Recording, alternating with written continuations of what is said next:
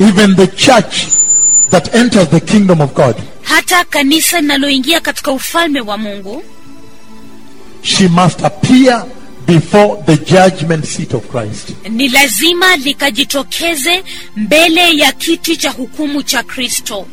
So don't say that I have arrived, I have entered, so I'm okay.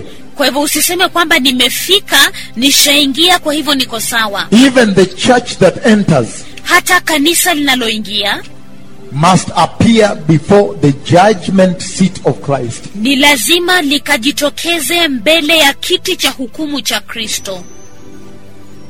In other words, the Lord must judge you for what you ever thought.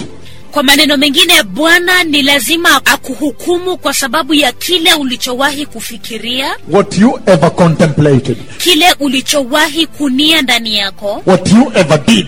kile ulichowahi kutenda, What you ever heard. kile ulichowahi kusikia, What you ever saw. kile ulichowahi kuona, What you ever planned. kile ulichowahi kupanga, Everything, even the schemes of your heart. kila kitu, hata mipango ya moyo wako. Read the book of Hebrews chapters 4 and 5. Soma kitabu cha